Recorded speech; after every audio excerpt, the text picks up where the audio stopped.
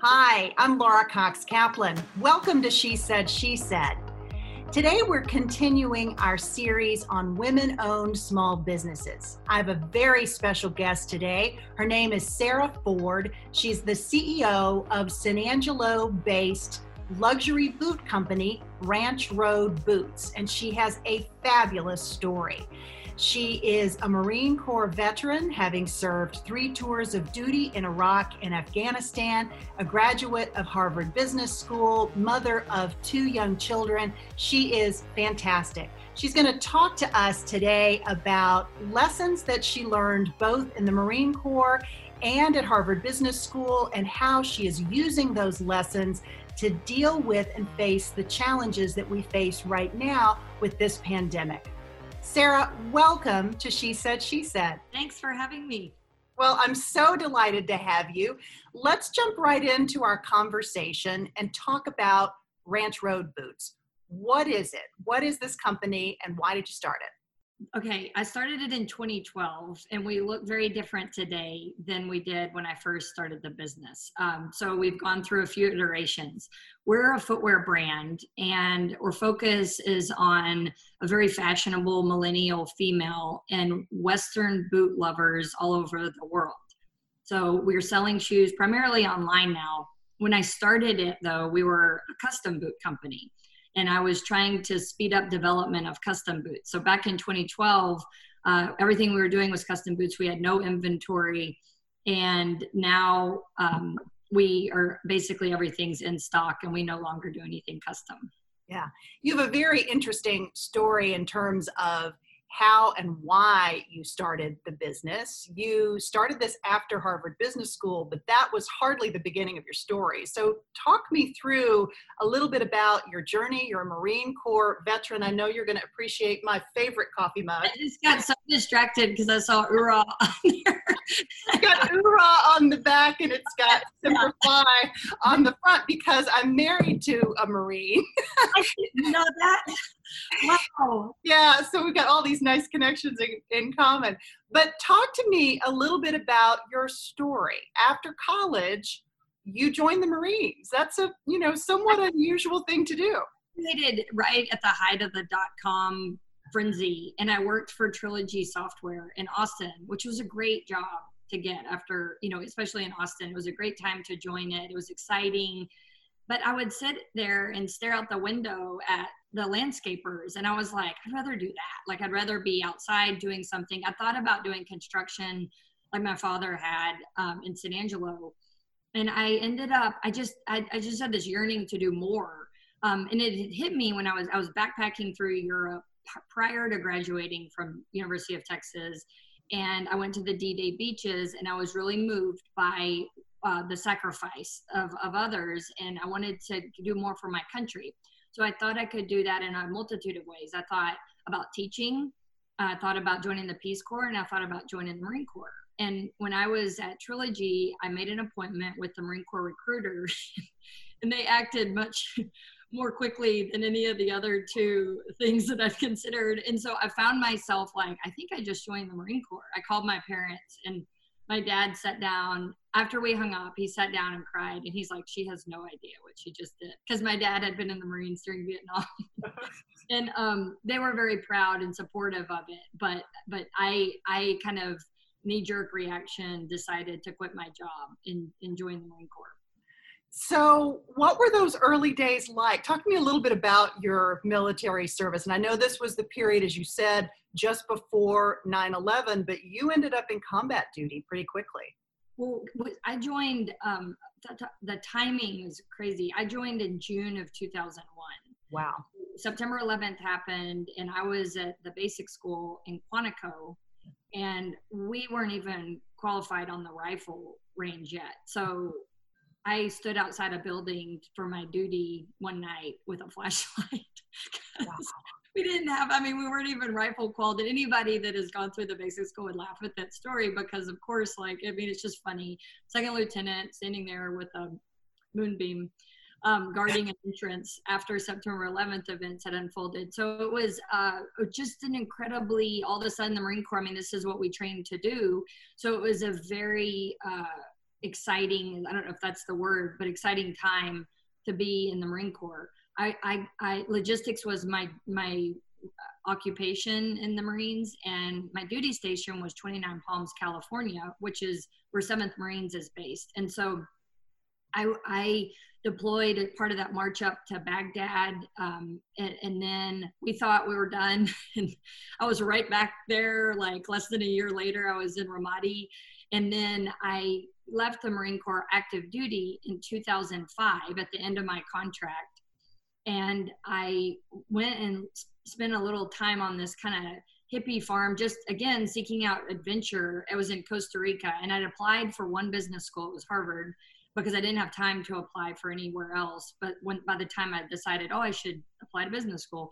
And so I found out I had gotten an interview at Harvard when I was in Costa Rica for a couple of months. I only spent a couple of months there. And I came back and interviewed, and then found out I got in, and then went to business school, and then I got recalled. I didn't know that could happen. It hadn't happened forever, but I got recalled back to active duty. And so I deployed one more time to Afghanistan, and I was an augment to the Army. I was a Marine, but I worked with the 82nd Airborne in Afghanistan. So 3 deployments, and I had gotten a job at Boston Consulting Group, and they were, super supportive and great through that time, and went to work in consulting after. Largely, it was a good education for me, Boston Consulting Group, but also I had debt coming out of business school that I needed to tackle. So it was really helpful to pay that off. Yeah. Let's talk a little bit, Sarah. The story is incredible. Talk to me about leadership lessons that you learned. We are, all of us, whether you're a small business owner or wherever you're sitting, you're facing unprecedented challenges right now with this pandemic and the fallout from all of this. And we'll probably be feeling this for a number of months, if not years to come. Talk about leadership lessons that you learned both in the Marine Corps and at Harvard Business School, and how you're sort of drawing from that in this particular environment. Well, I was surrounded by so many great leaders in the Marine Corps to learn from, and the occasional bad one you still learn so much from. And listen, when I was in Ramadi, it was General Mattis, General Kelly, and Colonel Dunford. They were in charge, the 3 of them. Out of a little base of maybe 800. So I constantly got to watch just really on my own team. They were part of division, but I was doing logistics, so we were co-located with them. And I just had amazing leadership to watch. And I think the biggest thing was like how calm they were when normal people would like panic if something was going on, and how it was just like, don't run around like otherwise you're going to make everybody worry. So just little things like that. So now when your business is facing potential like annihilation from this, just in talking with our employees, it's like you have to just stay calm, and what are we going to look like when we get through this, and I have to really try not to let, any feelings of like we're sunk type mentality feelings like bleed out to people who are trying to do their job and relying on your business for income for their family. And so, and also my investors, you just have to have a plan, and so much of it's out of your hands, but you just have a plan and you execute on it. And I really learned that by watching great leaders in the Marine Corps. Yeah. Those are incredible lessons, and talk about incredible mentors and role models to learn from directly. That's amazing. Sarah, talk a little bit about sort of where you sit currently and the challenges that the business is facing right now. What are you dealing with most of all, and what's most concerning to you right now? The biggest risk to my business right now will be my inability to raise capital, because in the near term, the SBA loan and the PPP program, excludes 1099 miscellaneous employees. And why this is so important, and the law was written so quickly that it's like now they're probably rethinking some of these things. We are a small business that's starting, and like a lot of small businesses that are starting, we rely on independent contractors, whether they're running Google ads or doing marketing or PR efforts. And so all these people enable a small company to have access to experts, and they work on their own time. They have maybe 5 businesses that they contract with. They don't qualify, even though we pay them, quite a bit every month.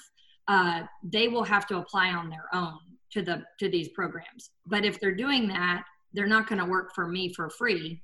I mean, there's goodwill there, but right.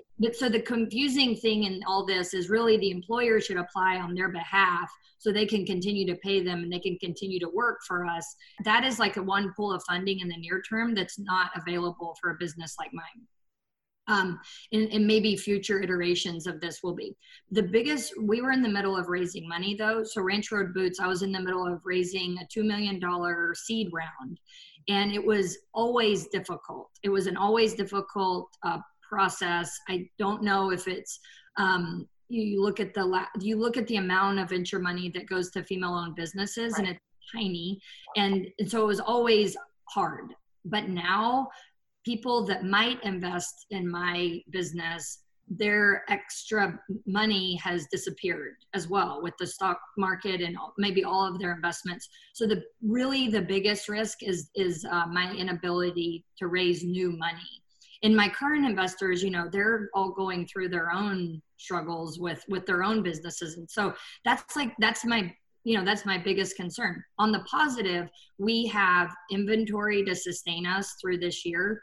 We have the ability to shut down our expenses quickly, so I can weather the storm. And we had a lot of momentum. We can continue to do brand building, and we can continue to ship orders and provide great customer service. So we can get through this if I can continue to get enough, to raise new capital. Yeah. So what about the manufacturing piece of the boots? I know historically you've relied on a manufacturer out of Spain, which was, the whole country has been incredibly hard hit. Right. Talk to me about the manufacturing piece of this as well. We work with a wonderful factory in Spain. It is currently shut for the month of April and expected to reopen in May. So our fall collection will be not a one hit dropped in September. We'll do smaller capsule collections and we'll release it over the, I don't know, maybe actually a better way for doing business going forward anyway. So that actually might be a positive development in how we release collections. I have said before, I'm a little agnostic on where we manufacture, provided that it's a quality work environment. It's not a cruel place to work. That's what I care about. Where in the world it is, we have a luxury product, and so the quality needs to meet that. If I could make it in the US, I would. Mexico is not off the table for us. And right now, though, we're getting the volume we need and the quality we need out of Spain. So I'm not in a huge hurry to change that. I would love to move to San Angelo. My business is headquartered here. I would love to have, if we had a high volume popular product, you could set up a small factory making that here. It would take capital though. So it's, but that would be, I think, a great part of our brand, and good for this West Texas town to help also diversify away from oil and gas. Yeah, absolutely. The economic development, the opportunities for economic development in rural America would be welcomed, I would think. Yes. You talked about those great role models and teaching you calmness, but what is your toolkit for getting your anxiety under control? Because when you're anxious, you can't at the same time be creative and calm, right? It's sort of one or the other. So what are you doing to help you manage that and to stay in control so that you are exhibiting this to your employees and to your broader network and to your kids? I should mention too, you're the mother of 2 young daughters, and you're also the stepmom of two Yes, so I have two stepsons. They're twins. They're 16, and they live outside of Orlando. And I have two daughters, 3 and 6, Wow. that are here. And then we're also taking care of my mom with dementia right now. Anyway, so there's a lot going on in the house. My husband is just retiring from the Marine Corp, so we've got a lot going on. You do. But I will say, I would think I would be the most panicky feeling now, but honestly, I'm pretty calm through this. And I think it's because it's just so much of this is out of my out of my hands. Like, I'm doing everything I can, but so much of it is really bigger than me. And I don't know if that provides some sort of like false peace or whatever, maybe real peace. I'm not sure. How I manage my own stress just all the time, outside of this or not. I like to work out outside. So I've been walking lately, but I like to run and walk, which I can do anywhere at any time. And so that's always been like a huge source of just midday around 10 to 1. I typically get up and I go outside for an hour and do some sort of physical activity. And then just fellowship with my friends. I talk to people a lot. Like I'll call my classmates from school, and just, I talk to people every day. And so maintain like that community. And then my husband and I like to cook, drink wine, beer, and cook at night. And that is like a fun, listen to music, and that's fun. Like, so we're, those are the things, those are the routines we've always had that have helped me mitigate stress, and we're continuing to do those now. Yeah. How are your girls doing since they're so young? What are they understanding, and how are you helping them manage sort of the difference in their life, right? Everything really changed almost overnight for kids. Well, the funny thing is, we were planning on, we were moving from California to San Angelo before all this, and we were planning on traveling and working. I was going to work out of Europe for 5 months. And so we were already had them in a homeschool situation because we moved from California, and they're really resilient. Like, I'm not worried about them at all. It's a bit of a drag because, we were in Scotland, and so we came home, and it's a bit of a drag because we moved them to San Angelo, and now there's no kids because, so they're kind of like, but I mean, they're just fine. Like we're on an acre and a half, and no complaints. Like they'll end up meeting kids once down the road a little bit, but right now there's plenty of trees to climb and dirt to play in, and everything's fine. Like as far as my that stuff, it hasn't really impacted them a whole lot. Yeah, that's great. So, Sarah, I know you have historically donated a percentage of the company's profits to benefit veterans and injured Marines. Talk a little bit about your impact strategy historically and how that may change and evolve as a result of all of this. Since the beginning, I've always had a soft spot for the Semper Fi Fund. Their low overhead and their direct giving very quick to veterans in need has always been important. I started in 2012, so pretty intense, need at that time because of how combat operations were. So Semper Fi Fund, I had like neighbors that, they employ a lot of mil spouses that not a lot, but I knew people that worked there too. So I was just impressed with the organization. So we've always donated it. My own background was Marine. It was just a good fit. I would, as we grew bigger, love to do, and it hasn't been scalable for us because it's very expensive. But if we could do boots for amputees, I think that would even be better. If I could do it through a charity, that would be great. But like right now, we don't have the funding to really deploy it at a large scale level. We have made boots for amputees in the past though. Now, though, with this COVID outbreak, I felt like we needed to help support the doctors and Doctors Without Borders, even though it's not, originally, I think it was French, how it started. It's really just, I feel like these health workers are helping the most in need. They get killed in routinely in combat operations even. And, sometimes it's our fault. And I feel like the bravery of supporting people that are the most desperate for healthcare was a way that I could say thank you to the people that are healthcare workers, even in the U.S. It was a way to just a nod to all of their bravery, all of the caregivers. Yeah, that's what we're doing. We're donating 5% of sales in March and April to Doctors Without Borders. Yeah. Sarah, what advice do you have for other business or small business owners and entrepreneurs who are really struggling in this environment? What advice would you have for them in terms of persevering through this and really drawing deep? What can you share with them that might be helpful?